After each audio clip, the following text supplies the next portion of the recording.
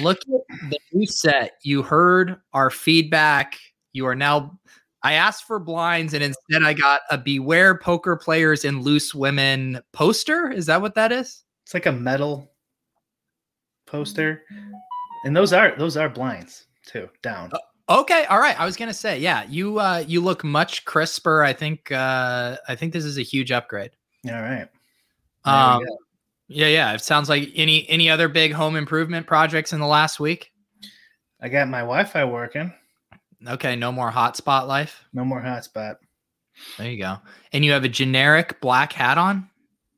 Yeah, I only buy generic hats, no logo. There you go. See, I have a generic red hat that I like, and then I get like roasted for it. And so now I can only wear it when I'm doing, characters. People, the generic hats really tilt people. Good. I put the tweet out. How triggered are you that I'm wearing a mesh jersey right now? Oh, I didn't even read the tweet. I just directly retweeted it. Wait, do you Ron Burgundy these retweets? I could say, Brian is one of the dumbest people I've ever met. You just smash retweet it. You could have. You definitely could. I need to start experimenting with that. That's not. What is the Gorillas? What is that? It's actually a music blog. It's my favorite music blog. Not the same thing. I know. I was trying to trigger you. Brian. It's hot here in Massachusetts. The humidity's up. I need to wear a tank top. I need to wear a jersey. Technically, there is one man behind this music blog, so I am wearing like another man's jersey in a way, and I just want to make sure it's okay. It's fine. It's not the same thing. Is that Boston game gonna play? I need the Boston to play. Well, I don't even know. What sport is this? Baseball? Baseball. I mean, Brian, some of us are gearing up for a sport that is still like, 2.5 months away. We can't be bothered with sports that are going on right now. All right. Fair enough.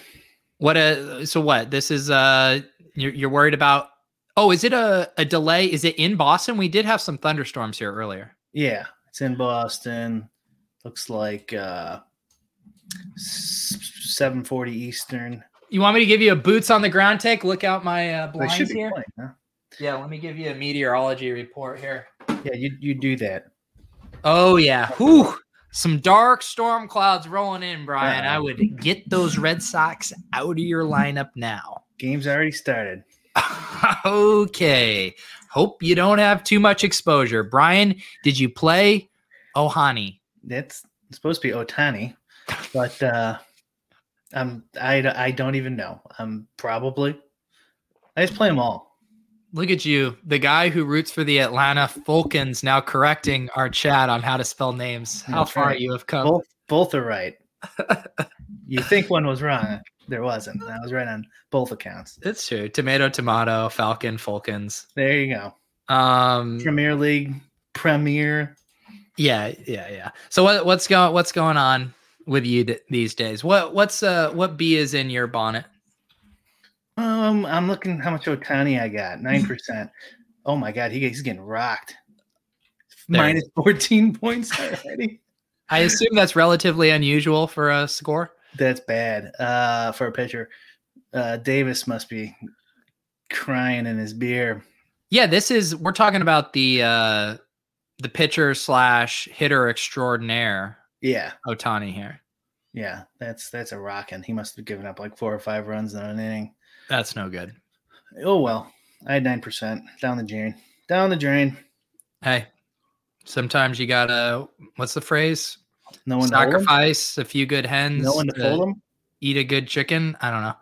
No one to say Falcons. So tell me the story behind this sign. Beware poker players and loose women. I've seen the beware of dog sign, is this a sign from back when you lived with a bunch of poker players in a brothel? My mom bought it for me.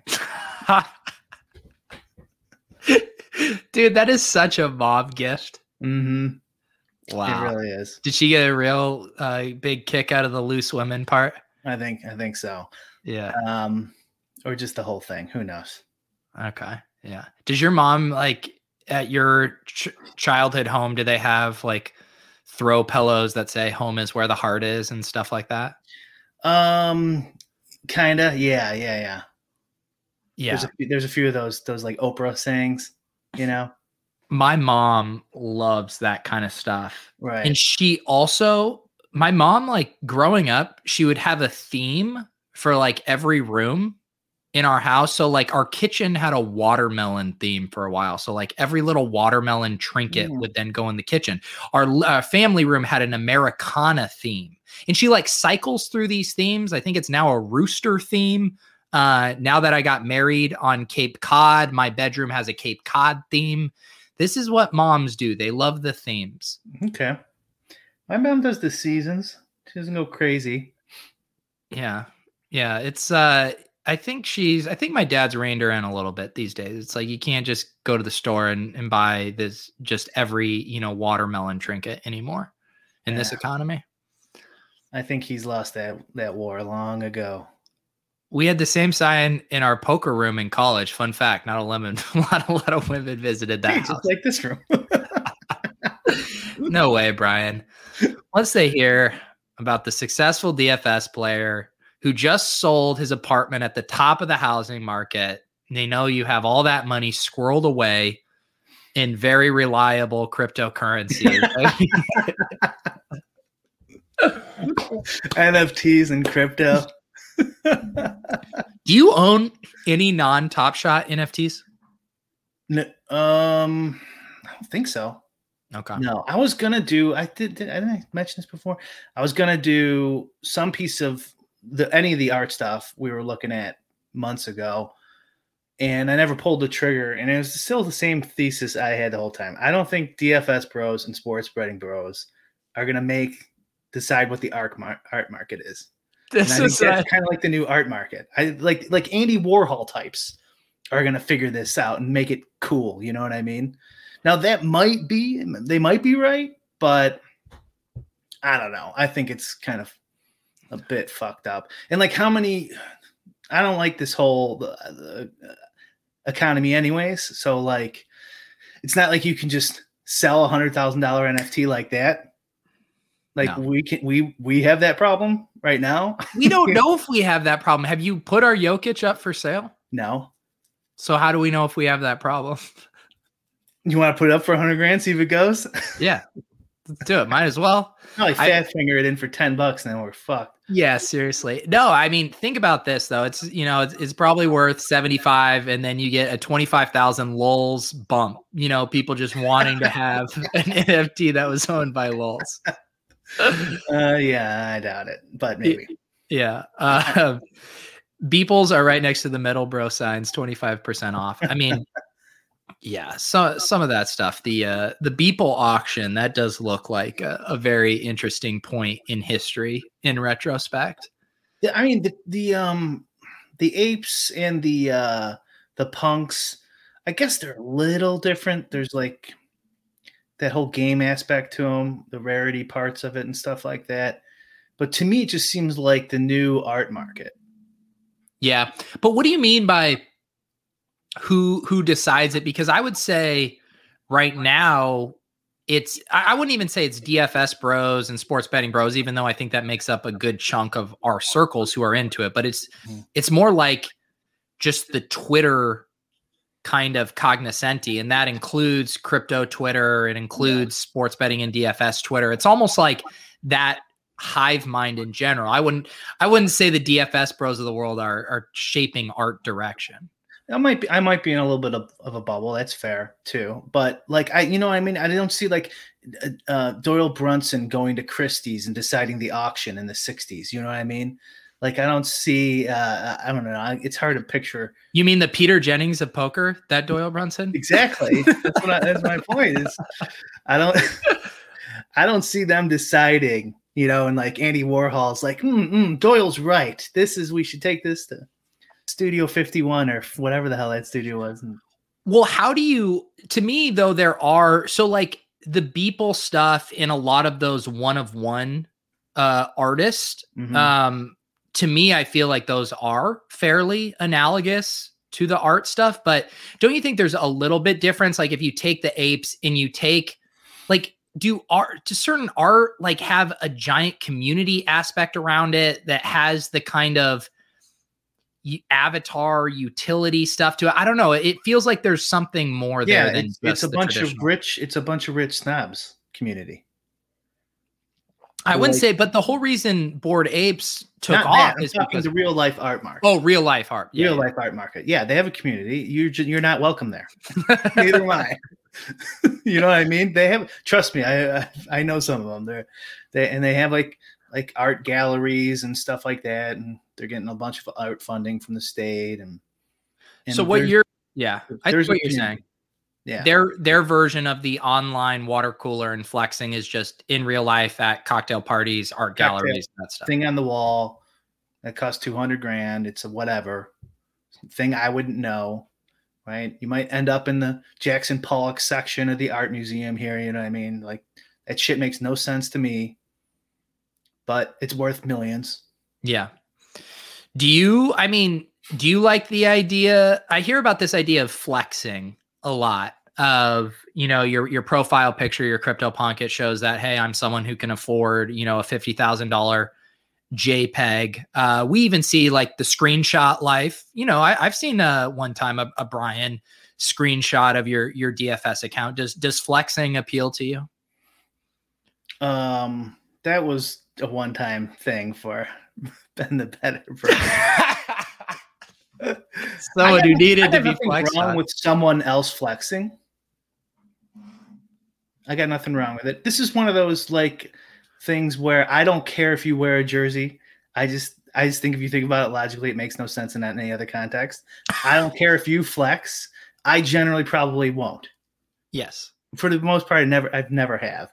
But I mean, I have bought nice things when I was younger to try to get girls. So like, what? See, I've actually never done. I don't want to go down this road, but go. Hang on, no, I do. I really want to know. You can't just leak that out and then not expect me to follow up. What have you purchased? A nice car and a house and shit like that.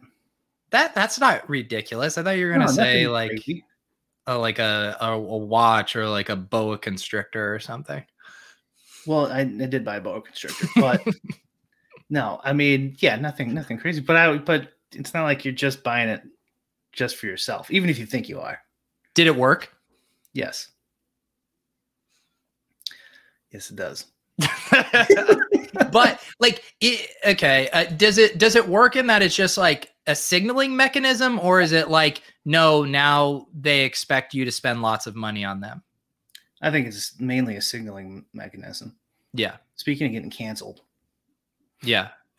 This is the kind of story I wanted.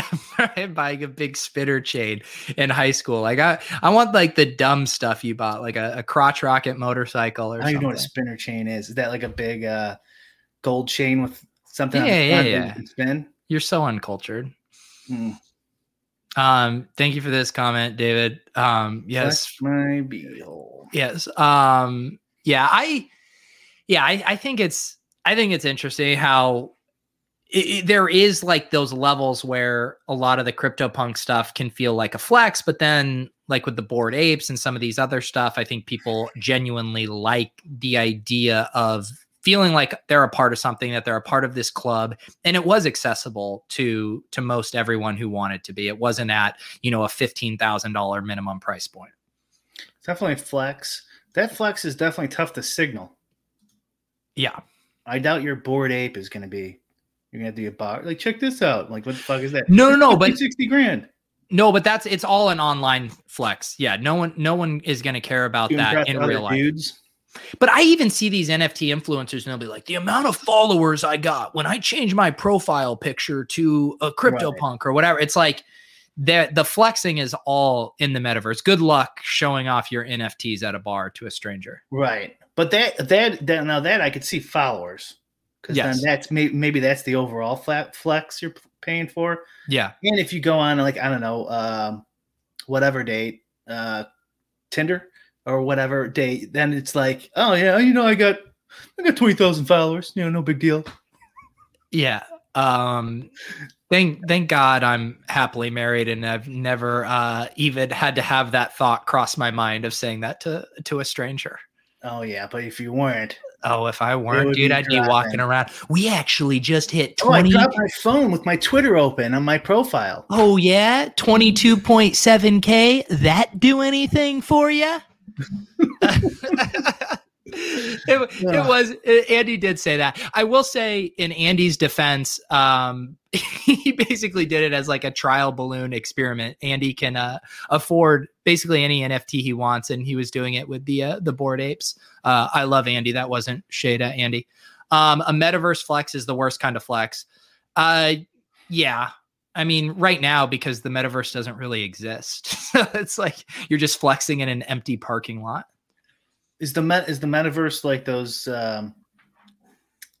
art museums with NFTs in it or whatever? Yeah, I think like where I heard about it is, so you have the Larva Labs guys, they released CryptoPunks. It's purely an avatar project. You change your profile picture, whatever. Then they do the MeBits thing. And that's like, it comes with like the 3D files and that kind of rendering, with the concept being once there's a true metaverse and you're walking along and going to your metaverse concerts, you're your actual MeBits 3D avatar. So they're like saying it's the next evolution of avatar projects. Okay. So.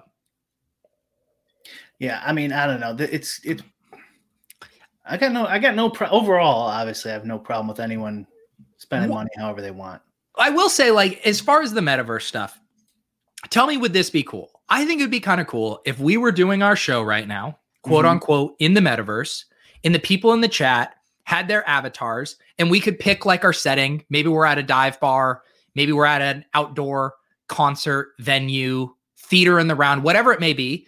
We get to choose. We're in the metaverse. We're doing our show. And then we're seeing the avatars of the people who are in the chat, the 53 people watching now. It used to be about 100, but apparently we've fallen off. And then you could see like their avatars. Maybe when you do a chat, it looks like you yell something. You have your like Top Shot moments draped around your neck in a spinner chain. I don't know. Like some of that stuff could be fun. I like it. I like that the museum that I walked through, obviously online with the NFTs was cool. That whoever built all that shit. I'm down with it. Throw on the 3D head goggles. I know. I do really I have my Oculus. I need to do something with it. I haven't gotten around to it. I need to do it. I mean, I love that shit. Like, spending, I mean, this started with that idea of like, that was kind of enough for me to like, kind of like, whatever. Like I could have been convinced to buy some of that, but I just kind of thought of it. Most of it is like artwork, and everyone I see on Twitter is just a sports bro. And like, what they have no business spending $100,000 on a piece of art. Here's the problem though.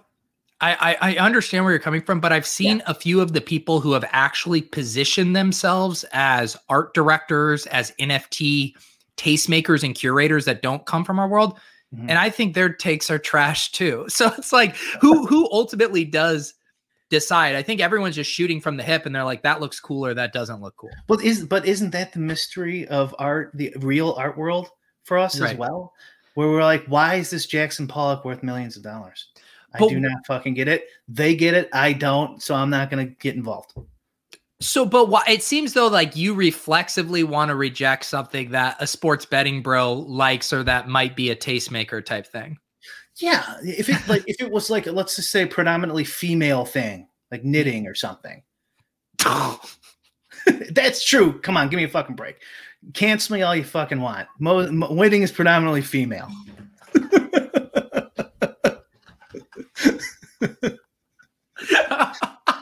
and then fucking the DFS, Doyle Brunson of DFS, Peter Jennings goes like, these fucking knitting, what are those things called? I don't even know what they're fucking called. Those stupid utensils they use to knit.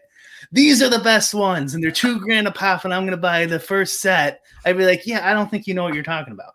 So my question then is, you then have to give me an authority figure I can appeal to for this stuff. You can't just say no one knows what they're doing, including these guys. Then someone has to have the credentials to be an NFT tastemaker.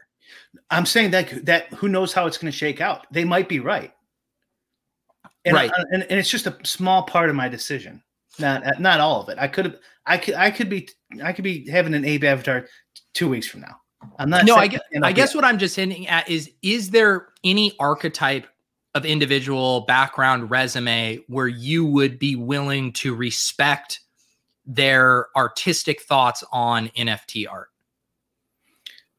Like, yeah, like currently, yes. So, I mean, but it would have to be like someone, like no one I would know on, like I follow online probably. Yeah. Somebody in real life here, maybe in Chicago. Like, oh no, that guy's the blah, blah, blah. I don't know. But like, you're looking for someone with an actual technical art background who can appreciate these on a higher level than just us thinking something's cool or not. Sure. And I just think also there's a chance that world hasn't caught up yet with this NFT craze, and they will. And they'll start doing their Jackson Pollock, I don't know why I keep referencing him, but whatever, fancy art stuff that I don't understand. And then that'll start getting popular and then shared in those communities. And I just listened to this podcast about like the 1920s or something. What's like the jewelry store in New York? Like the legendary jewelry store. I can't remember the name of it. But like one of this guy kept trying to sell like white pearls. I guess they were like worthless. No one wanted them. And he was friends though with this jeweler in New York in like the 1920s. And like he goes, I'll tell you what, I'll put one of them up front. And they made like a necklace out of it. And I'm probably paraphrasing this story horribly, but anyways, and they priced it at like these high prices that this jewelry store did, or even higher, even though it was worthless and he couldn't sell it to any other jewelry store. But they all saw it in this window of this posh jewelry store, and it started flying off the shelves. And this guy made a fortune just from this trend of this worthless. And then you know how white pearls are still to this day pretty popular, right? Or at least they're kind of a meme in the jewelry world, like something like that. Yeah. Right. Like they decide, not me, not this group of people. But like you said, I mean, first of all, like I said, it's only a small part of my decision, and I'm in a bubble in my Twitter world too. So maybe there is mostly other people and art people involved already, and I'm not seeing it. Maybe I'm wrong. But maybe too, isn't the appeal of NFTs and this whole kind of concept in general is I do agree. A lot of the bad things that come with NFTs, the pump and dumps, the influencers, the tastemakers, all pushing their own agenda for their own financial gain, yada, yada. But it is cool when you do see some of these talented artists, like Fewocious is a guy that's getting a lot of pub right now. He was just on CNN and stuff where like, they don't need a legacy tastemaker. They don't need some guy with an art degree to tell them that their art is worthwhile. They just put it out there and the market decides, which I know you love the market deciding things. It just so happens in our bubble, a lot of DFS and gambling bros have decided these things are valuable. And we might just be reflexively not liking that, but it doesn't necessarily change whether the art is good or not. Oh, I'm not saying, no, I'm saying, first of all, I couldn't decide anyways. Yeah. Right, based off of just going to some of these museums, I'd be like, that looks like a painting a 5-year-old would make. I don't get it. Yeah. You know what I mean? So I have no business judging it in the first place. Yeah, and it very well may be the case. I've already conceded that, and they're right, and they made some great early investments or something like that. But when you're looking to spend $50,000 or something, you know, I'm weighing I'm like, I don't really care. It's kind of hard to sell. I don't like this market at all anyways. Like, Yeah. I have no idea what's gonna the nominal value and how it's gonna change with the inflation that's going crazy. I don't know if anyone's paying attention, but there's an article of something going up in price every second. You know what I mean? Like if you're paying attention to this stuff. So it's like, and I don't think these guys know. But you made a good point. I might be looking at like 1/12 of the NFT world, and in that other 1/11th or 11 out of 12 is a whole bunch of people who influence the art market as a whole, and it's already down that road. I don't fucking know. Well, I will say this to your point. I've seen lots of crypto bros, NFT influencers who like seem to have a good read on things from an investment thesis. What's the community look like? What's the kind of the rarity, like the trade aspect? But most of the like quote unquote art appreciation boils down to I either like X animal avatar or I don't. Like there's not a lot of nuance out there right now. Like I can't even name like an NFT art critic or someone that's actually critically analyzing these projects from an artistic perspective. I haven't seen it. Right. Yeah. And maybe the worlds will blend in together too, where the guys who decide that the Picasso at Daily Plaza here or the Bean on the lake shore, whoever decides to put those, you know what I mean, in Chicago and decides what goes in the art museum and what's expensive and what's not, whoever those people are, once they start, and they're usually generally probably older too. I think you've now become what you hate, which is a DFS sports betting bro pontificating about the value and inherent nature of art, Brian. I don't, and that's my whole point is I don't know. I don't either. I think that's why everyone is on Twitter and they're just like, I genuinely like the pickles. I genuinely like the chihuahuas. I think people are just buying things that like. It's an expensive pickle. Tiffany's is ever they're saying in chat. That's probably it. Yeah. Yeah. I was gonna say Tiffany's was the first thing that came to my mind, but it seemed too obvious. There was a long time ago. I can't remember all the details of the podcast, but one of those. You were too busy buying new houses and new cars to actually buy one of those girls their own Tiffany's bracelet, Brian. That's true. But a few actually. But what do you think about this idea? And Top Shot steals some of like Zed's ideas, and you could like play your players against other teams and stuff virtually, and gamble and like have a gamble on it. Yeah, I mean, have you seen it all? Like it didn't quite do it for me, but have you seen what Moment Ranks did with they had basically like a DFS style game with moments you owned? Oh no. That's kind of interesting. Yeah, it was kind of cool. Like the scoring was a little convoluted and it was like, I don't know, just it was a combination of too simplistic. Like it was only a few moments, but then also the scoring was convoluted where it was hard to sweat, I think. But there is something there. There's a guy in my Discord. I don't know if he's watching tonight, Fran Millionaire. He's always in my Discord being like, who wants to bet moments on the game tonight? Like wanting to gamble his moments and have fun with that. I do think there's some interesting stuff with that. Yeah, something that I like that Zed that they actually horse race. I think that's kind of cool. I've only watched one, maybe two. And is it still straight line? Yeah, it is. It'd be tough. I don't know about doing the whole game or something. I don't know. But something they can gamify it a little more too.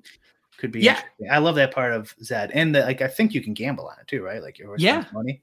I went to a bar on Sunday night with a couple of guys here in Boston that I hadn't seen in forever, and they were watching the New England Revolution game, and then we were talking about Top Shot, and they even mentioned Zed, and we were all saying like, how fun would it be if we could just tap the screen right there on one of the bar, video game screens. Pull up a race. All three of us enter with our horse. We can all just bet, a little bit of Ethereum there. 8 other random people hop in and we get to sweat a race at the bar with our own horses. Like that would be so fun as far as a gambling sweat. I know you could go to a horse race bar that were legal horse race, but didn't actually do it in real life. But I mean like your own horse that you own. Yeah, that is cool. Yeah. Yeah. That reminds me of a bar idea I had of, so like a sports bar, but then you put like, right at whatever, you put an iPad or some computer display right there. and then you get like an affiliate deal with DraftKings or FanDuel or whatever sports book, and then lines on the wall and everything, and you could just bet right there, right at your bar, right at your table, or right in front of you, like a casino, where they have the blackjack games and stuff, like digital right in front of you at the bar, like that, except with sports betting. Yeah. And I'm assuming it'd be legal. I haven't really looked into it, but because it's not yours, it's legal mobile betting. You'd have to probably log in, but maybe you could get some sort of deal where you log in on the bar's account, right? So you don't even need to have an account, and you're obviously over 21. And then like on your tab, you keep adding however much you bet. Yeah, it'd be very fun. I just realized another now rhythm that this show falls into. Mm-hmm. We have the Vegas Dave. Last week we returned to that classic, but you and I envisioning a better world for content, for gambling, for stuff. I feel like we like kind of being imaginative with that stuff. Yeah, I guess that's true. That is true. Yeah. I definitely think about that stuff. Yeah, it's like hard because when you say the ideas out loud, it seems very cool and a world I want to live in. And then it's like, how long is this going to take? I mean, that's the whole thing with crypto in general. It's like the promise of crypto. It feels so tangible. It makes so much sense. And yet it feels like it could be 10, 20, 30 years away from being like fully realized. Yeah.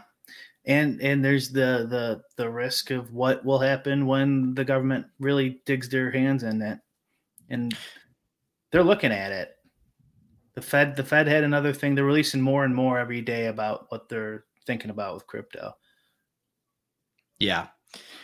Yeah. And it seems like all of these, not even just the United States, but now all of these governments are like, okay. For the ones who work hard to ensure their crew can always go the extra mile, and the ones who get in early so everyone can go home on time, there's Grainger, offering professional-grade supplies backed by product experts so you can quickly and easily find what you need. Plus, you can count on access to a committed team ready to go the extra mile for you. Call, click Grainger.com, or just stop by. Grainger, for the ones who get it done.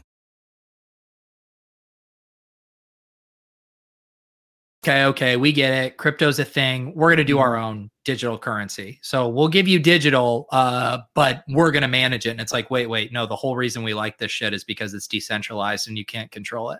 Right. And it's just a matter of like how they want to handle it. I think the regulation's inevitable. It's just you could regulate like three things basically. You could regulate the people, the currency, or the businesses. Yeah. So like to regulate businesses would be like how they did with poker. You didn't regulate poker or people. You said businesses can't process transactions from poker companies or online casinos. So like you could do that. You could say like businesses can't accept crypto, or businesses can accept crypto, but at a higher fee. And this fee is because crypto is X, Y, or Z, which is their standard playbook, that it's causes global warming, it's racist, hurts minorities, whatever. And for those reasons, we have to pay more to use crypto. Could be something. They could just do people. That would be harder. And then you would fine people for using it, or impose a higher tax, higher than cap gains or something like that. And you force that through the IRS, which would just still be a random sample, which is how most government mostly checks for like people doing illegal things, because they don't have big enough staff to check everybody, so they have to kind of like do random samples. Or you just like go after crypto somehow, which would be easier than people, but harder than going after businesses. Usually they just use businesses, and they just say business can't do X, Y, or Z in some fashion. And so like I think of it as like a bell curve, where like on the far extreme end is outlawed, like a 1% or less chance. And then the other extreme end of the bell curve is like they don't do anything, right? It's totally decentralized, which they've already violated that for some things.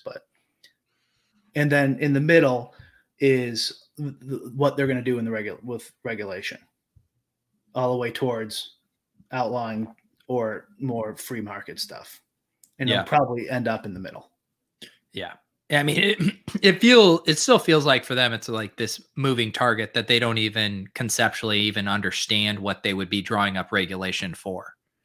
They're way behind. They have no idea. Like when I was working at the state and giving updates on the poker legislation in Illinois here, which was eventually killed because of the casinos, which Connecticut is having right now. We were talking about this in the Discord earlier today.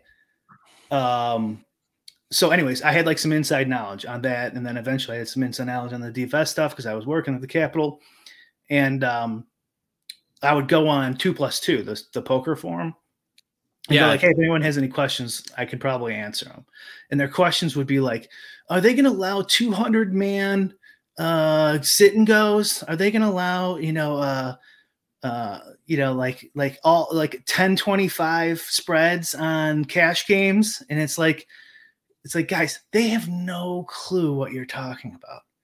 Like they didn't even know online poker existed. Like half of them didn't even know it was, the vast majority think gambling is a tax for stupid people. We've said that before. Like they don't, and then when it comes down to it, and maybe we could talk about the sports book topic of this. Yeah. It has nothing to do with logic. It has everything to do with power and who has it. And then negotiating power with their allies and their enemies. Yeah. So like for Illinois, the Rivers Casino is a super powerful lobbyist group. The guy's last name's like Bloom, I think. And he did not want poker because he thought it was going to hurt his bottom line. And all the loose women that come with it. Canceled. And some of the like horse tracks didn't want it. Yeah. Because they thought it was going to kill him. So poker like stood no shot.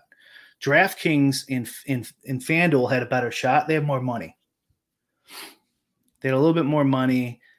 Fantasy was already accepted. A lot more people were doing it. And I was in a meeting with some legislators and Jason Robbins a long time ago before it was legal. And Jason Robbins his argument was why it should be legal was like, imagine if you regulated Facebook in its second year, right? Like imagine how much pain and like problems you would cause Facebook. Yeah. And I was sitting there, I was a lot more experienced with the state than he was. And I'm like, this guy has got no idea what he's dealing with. No idea. Like they could give a fuck about that. That analogy, by the way, is logical. He's right. That's a free market argument. But gambling is in their world, like gambling is 100% the state's realm. Yeah. I feel you have no right to gamble. We decide if you get to gamble. And I feel like that's a perfect segue into what's going on in Connecticut. Our buddy Eric Belair was very much lamenting this in the Discord. I have the article popped up here. It's brutal. I'll just read a little bit of it. When Connecticut's new sports gambling law takes effect on July 1st, all of that will change. Connecticut will transform instantly from one of the most favorable states for fantasy startups to one of the most difficult. Effective July 1st will require any DFS operator that wishes to operate in the state to both A, reach a cooperative agreement with either the state lottery or one of the two tribes in the state, and B, secure an operating license by paying a registration fee to the state. One of the two plausible readings of this new sports law would limit each Native American tribe as well as the state lottery commission to one DFS partner, a result that would create a state mandated triopoly. So with DraftKings and FanDuel well positioned to pay gargantuan sums to secure fantasy sports, this would leave everyone else in the industry fighting at best for one single available license. A free market, but a very, very expensive one. It's not a free market. Yeah. Right. People could go back through our episodes and we've talked about this a lot and ad nauseum. It's not a free market by any stretch. And that's a perfect example. and what will naturally happen in our other states too. When you raise the barrier of entry so significantly, these small timers can't make it. We've already lost a couple of them. Yeah. And I think Underdog can't get in there. And so like they're going to, obviously it's Foxwoods and Mohegan Sun, right? These are the two big casinos there. Yep. And they're probably going to go what? DraftKings and FanDuel is going to be their partner. That's why they're saying. And then it's up a bidding war for the third. And it's a third random one, which I've been on scoring committees. It's all bullshit. It's not corrupt though, like where people think that they're giving it to their buddy. Generally, like the scoring committees, actually, like it depends on the size, and who knows how they do it there, but it's probably still you put together like a group of people and they look at all the bids and then go over them. But these people have no idea. They're not experts in the field. They have no, there's no incentive for them to choose the best one. There's no consequences if they screw up. Like there's all the whole thing is messed up. But yeah, you're going to end up with 3 casinos, and then we sit here and take it like bitches. Honestly, we go, oh, thank you for allowing us to even have 3. I guarantee that's what 95% of the blue pill amoebas are saying is, hey, well, it's better than nothing. It's better than nothing. But either way, my point being, in most of these states, is that's what it's going to end up being. Yeah, 3 or 4, maybe 5. And it has zero logical consistencies. It's the same stuff in Vegas where you can go and in-person gamble on everything in the world in person, but you can't play DFS. You have to drive to the California border to submit a lineup because it has nothing to do with the moral or whatever implications. It's all about whose bread is getting buttered, who stands to gain the most, and they create the laws around the power players. Exactly. It's the Machiavellian principle of achieving political power. How do you achieve political power? Act in a way that helps your allies and hurts your enemies. So like, okay, what does that mean? So in the sense of like Illinois casinos, you have a casino that employs hundreds of employees in your district, brings in millions of dollars in revenue, and contributes to your campaigns and political funds. This is your ally. Right. And then you have Underdog or some small company. They have no employees in your state. Right. They're an enemy of your ally. So if you hurt them and help Bet Rivers, you're going to achieve more political power in the long run. Yeah. So that's the incentive. What's the consequence? Right. There are no consequences at all. And then it goes back to, what happens if DraftKings and FanDuel have a duopoly or maybe a triopoly on this stuff? Well, then they jack up rake. Like there's no other show in town, right? Like then all of this stuff is ultimately bad for the consumer. Less options. The bigger sites they have no reason to cater to the customer because you have nowhere else to go. Yep. And you're not there. They're there. They're in Springfield. They're at the Capitol. You know what I mean? So so like, even if you got some halfway decent deal, it's going to be gone in a couple years. It's like the camel's nose principle of politics, where you just get the nose of the camel under the tent, and then eventually the camel stands up and just blows the whole roof up. So like the casinos in Illinois were originally actual riverboats that you had to board on the river. It detached, went on like a 2-hour tour, and came back. You couldn't get off. So if you're going to go casino, this is like in the 90s or something. If you're going to go on not the casino, 1890s, no, you actually had to get on there for 2 hours because this is the logic of morons with no incentives and no consequences, or the wrong incentives and no consequences. So they're like, okay, fine. It's legal because it's not actually on the ground. They found some loophole anyways. And then eventually a couple years later, they got the dock. They got the permanently dock, but it's still this boat. And then eventually that boat turned into a land casino, right? And then eventually now there's like 7 or 8 casinos. And then when you want poker or something, you're fucked because you got 7 or 8 casinos that provide a lot of money, a lot of jobs, and a lot of incentives for the representatives and the senators to work with them. And by the way, like, they have lobbyists there, and who are the senators going to ask? They don't know what's going on, right? Yeah. Like, lobbyists in some way get a bad deal because, like, let's say it's like a lobby you agree with, like animal rights or something. Like, you'd hope they'd ask like the animal rights person for advice on a bill, right? So that's they would call themselves advocates, not lobbyists, but it's the same thing. Yeah. But yeah, so they only communicate with them. And so anyways, the reason I brought up the camel's nose thing is so, like, even if you get some sort of decent deal, eventually it changes. And by the way, DraftKings is no saint here, right? DraftKings I was at the room begging for. They benefit from this kind of behavior. Yeah, but back before, they weren't legal yet, right? And this is Ayn Rand. When you have power, I ask for freedom because that's according to your principles.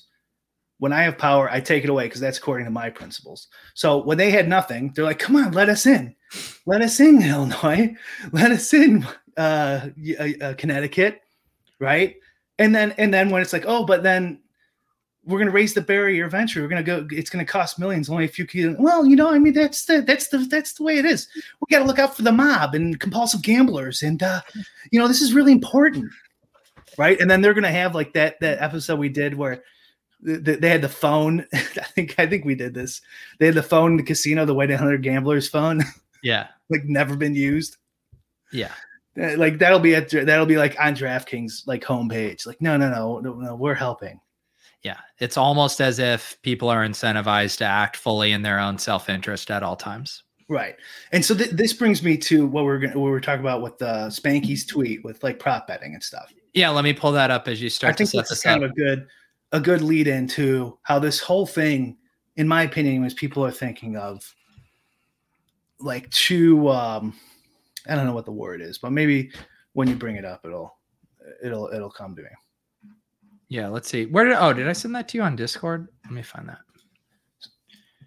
I think I sent it to you. Yeah, I got this pulled up here. So this tweet was this must have been like later last week. And so Spanky had this tweet here. Let me make this a little bigger. So first, this guy, Jeff, was talking about getting limited on a sports book here. Spanky comes in and says, I'm going to take the bookmaker side on this one, crying dressmaker on a college football side. Very different than crying dressmaker on a player points over under. Very interesting use of capital letters here by Spanky. Proposition wagers are hung as a courtesy. If you want to last longer, learn to win betting meat and potatoes, not cotton candy. Okay, does anyone know what book that is? That doesn't look like an American book to me. It looks like Bet Online to me. Yeah, that looks like Bet Online to me. So, I guess a general recap here. It's a lot of people don't know that you can get banned for winning or limited for winning at sports books. And it depends on the sports book. But in America, I think all of them except Circa, which only is in like Colorado. They might be in one other state. They're not in Illinois. All the other ones limit. Now you can disguise your play and things like that. It's where you don't get limited super quickly. And then the like international, basically illegal sites or legal, but not Americans can't play, Pinnacle, Bookmaker. And there's probably a couple others that I don't know about.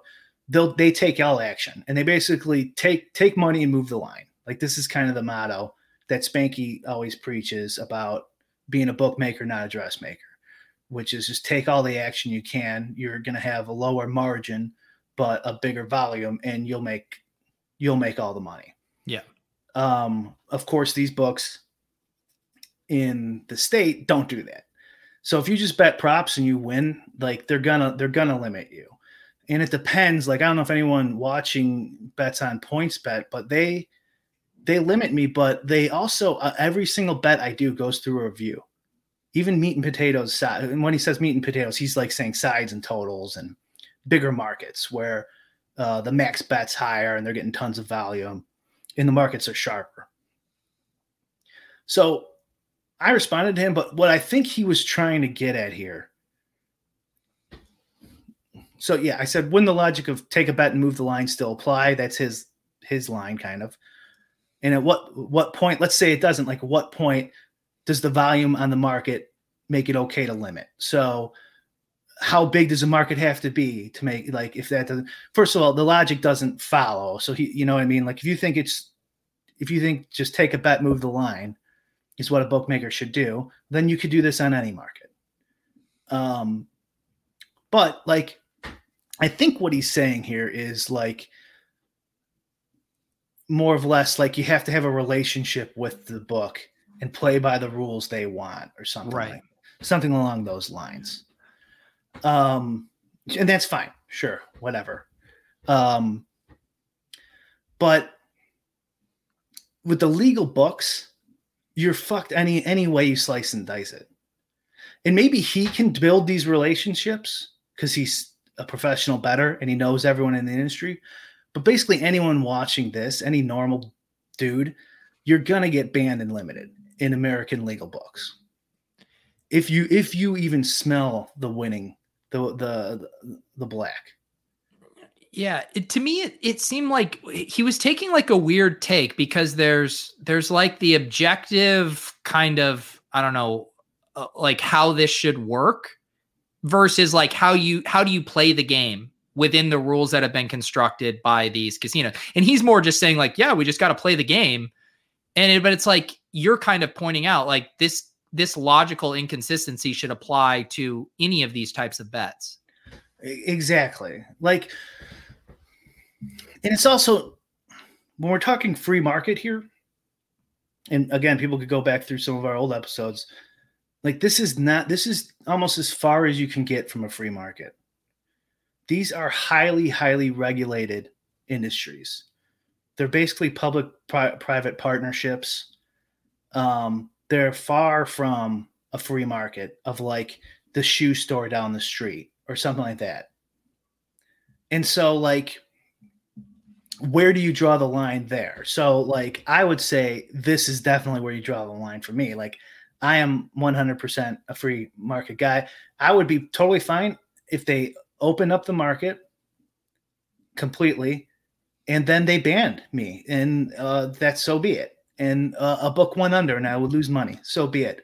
We'd benefit so much more by having all this competition, but that's not the world we live in. So like what I think really this is like you're not getting it. I don't think you're getting it. Like this is about political power. None of us have it and they have it all. And there's no chance that like hiding it a little bit or something like that is gonna, you know what I mean? Like, oh no, the props are off limits. You got to bet meat and potatoes. Like you're still gonna get banned, and there's nothing you can do about it for the most part. Yeah, and then I missed this today, but OA was saying there was a Portnoy tweet. I guess I could go look for it here, showing $100K money line bet with a reply with the same bet having a $56 limit, which sounds about right for their stuff that they've been trying to push over there. So Portnoy got 100K in and somebody else got 56. Here it is. Yeah. So this was, okay. So we do have Joey Knish here replying.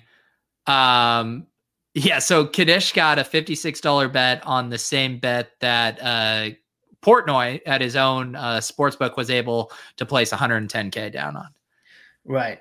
So this is seriously like the only way to change this would be to put together, we talked about this before too, some sort of guy who's got tons of money, and then you have to attack him legislatively with lobbyists, try to attack him in the media, and sue him, like a 3-pronged approach.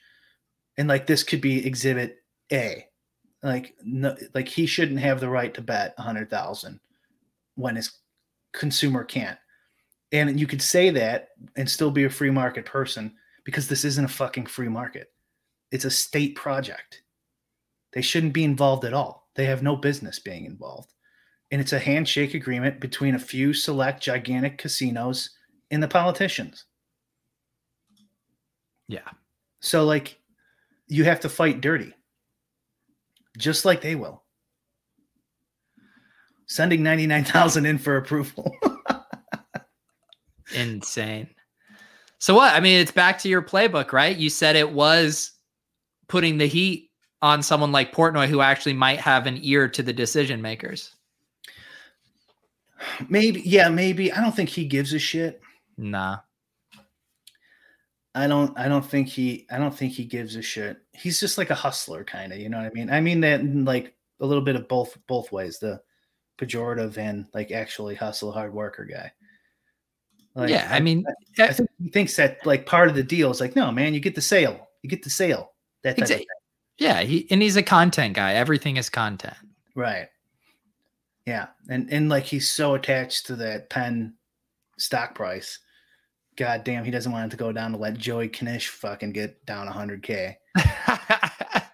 And he can justify it in his head like he did on that show where it's like, no, they're using bots and blah, blah, blah, and blah, blah, blah. This is what I was thinking of doing a show if I ever have time of just like once a week or something where I go on Barstool, I make live bets, no bots, just betting props and be like, okay, here you go. This is me. This is all I'm betting.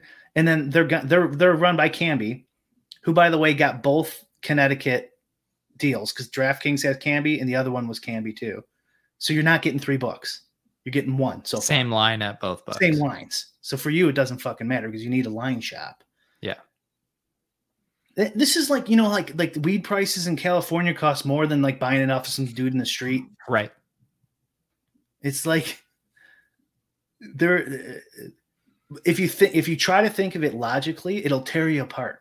Like you'll be like, this makes no sense, but it has nothing to do with logic. It has to do with helping your allies and hurting your enemies. And when you think of that, all the contradictions make sense. You're like, oh, okay. Yeah. All right. They're fucking helping their allies. They don't give a fucking shit if it doesn't make any sense. No, they don't. It's completely fucked up, but I do like your idea. I want to see Brian take down the Barstool Sports. You tag Portnoy every time. And then it's like no bots, right? No, what was the other thing he complained about? I don't know. He had like three. There was the card counters. That's what he called Knish. Was the card counter equivalent? Is it? Can I use a spreadsheet? Can I use a spreadsheet, Dave? Is that legal? Yeah. And I guarantee they're gonna limit you, especially if you just hammer lines. Yesterday I was watching the Live Before Lock Osmo show, and Trae Young got ruled out. It was actually pretty cool, like the evolution of all this stuff. It's fun where they were like, it's a DFS show, and they're like, all right, everyone hit the props on Lou Williams overs and blah blah blah, right? Because if someone in the NBA, it's like free money. Hit the props, quick, get in there. You got to bet the or before the line moves for who are they playing? The Bucks. Yeah, right. And the Bucks one I would hit, but I typed in there, no one even saw it into the Osmo chat. I'm like, that's a good way to get limited because you immediately flag your account as a sharp bettor. Yeah, you're gonna if you do that enough, you're gonna get limited. And I don't know how they'll do it in American sports books, but I've had on foreign ones, they just reject you. They just go, here's your $500 back. Yep. Sorry, wrong line. They don't give a shit. Like there might be some rules on that, but there's like rules in Illinois where they're not allowed to do one-way lines. They still do that. So now listen, if you're not a winning sports bettor, hammer that shit all day long. That's what, and this is it's going to hurt everybody because if you run hot or if you run lucky or do something like that, chase steam on an injury on a prop or something like that, you're going to get banned too. Even though you suck, it's already happening to people. This is all doom and gloom though, because there's really nothing you can nothing you could really do about it. Yeah, it is. It's very demoralizing, especially just in the context too of like this fantasy sports stuff. It feels like we were moving forward in the right direction, knocking down the states. How long have you and I been talking about when's Massachusetts going to get legalized sports betting? I mean, I think a year ago we were talking about it like, oh yeah, it should be right around the corner. Like over a year, probably. And then squeezing out these providers, like these sites. Like, I love playing at Underdog. I love playing at FFPC, these smaller providers that provide niche products that aren't offered well by DraftKings and FanDuel. Like, that sucks for the consumers like us that like playing these game types, like finding edges in some of these less, monolithic places. Like, it sucks. Right. Oh, yeah, it's awful. And by the way, these principles extend to all sectors. You're getting screwed 100 different ways. You're just not an expert in those fields. Yeah. Cars, car dealerships, liquor monopolies. In Illinois, we have like these sectors of regions that are like dedicated to certain car dealerships, and they're just like set in stone. And like if they ever try to change it every 10 years, like hundreds of car lobbyists come in and stuff. That's why like Tesla was so hard to be able to sell in Illinois. It's never ending. But like, if you if you think of it as logic, or like, man, why isn't this, it doesn't make any sense. So then it doesn't make any sense when you think of it as a normal human being who's not thinking this like in a Machiavellian game theory sense. And so like, it'll be like, well, they could raise revenue, and you think of all these things, and it's like, it's so frustrating.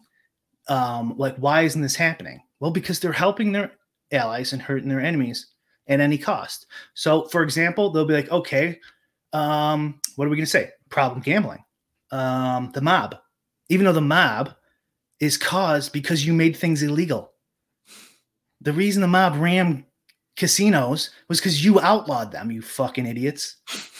The reason the fucking drugs was illegal and by the way, expensive, is because you made it illegal. So like they Harry Brown would say they'll break your leg and give you a crutch, right? So like, but that's all bullshit in an effort to help their allies and hurt their enemies. It has nothing to do. And so like, you'll go through like I did, and you'll look at the studies on gambling addiction and see that it's like barely higher than kleptomaniacs, right? And you're like, okay, this is evidence. Like, yeah, okay, fine, buddy, get out of here. You know what I mean? Take your evidence and shove it up your ass, right? And I guarantee Boston has some big players in the gambling world. But you would think DraftKings would be one of them. Well, that they are one of them. Like, they're set up at the Wynn Casino to right here, the new one, to have the DraftKings Sportsbook. They're very well positioned lobbyist wise. I don't read up on it enough to know exactly what's holding it up, but you would think DraftKings would be able to muscle this through. Right. Which means there's someone there who has a lot of political pull. Yeah. Maybe a couple different groups. And Boston's so old, I bet you've kind of had like the same regime there for a while. Yeah. All right. We got to shut this down, but this was a fun yet also sobering and depressing conversation about the state of sports gambling in America. Yeah, that was. I haven't ranted in a while. The people love your rants. Dave wants you to run for office. Oh yeah, what position? Chief, our NFT, our influencer. All right, guys, we appreciate you as always. Subscribe. Yada yada. Audio goes up on the Lulz feed this evening. Brian, anything else cooking up in your area of the woods? Some PGA ownership projections up on my website for tomorrow for free if anyone wants them. There you go. What at brick75.com? Brick75.com. There you go. All you need is a free account. Get access to Brian's projections, ownership wise. All right, guys. I'm Pete. Brian's Brian. Poker players, loose women. See you guys next week.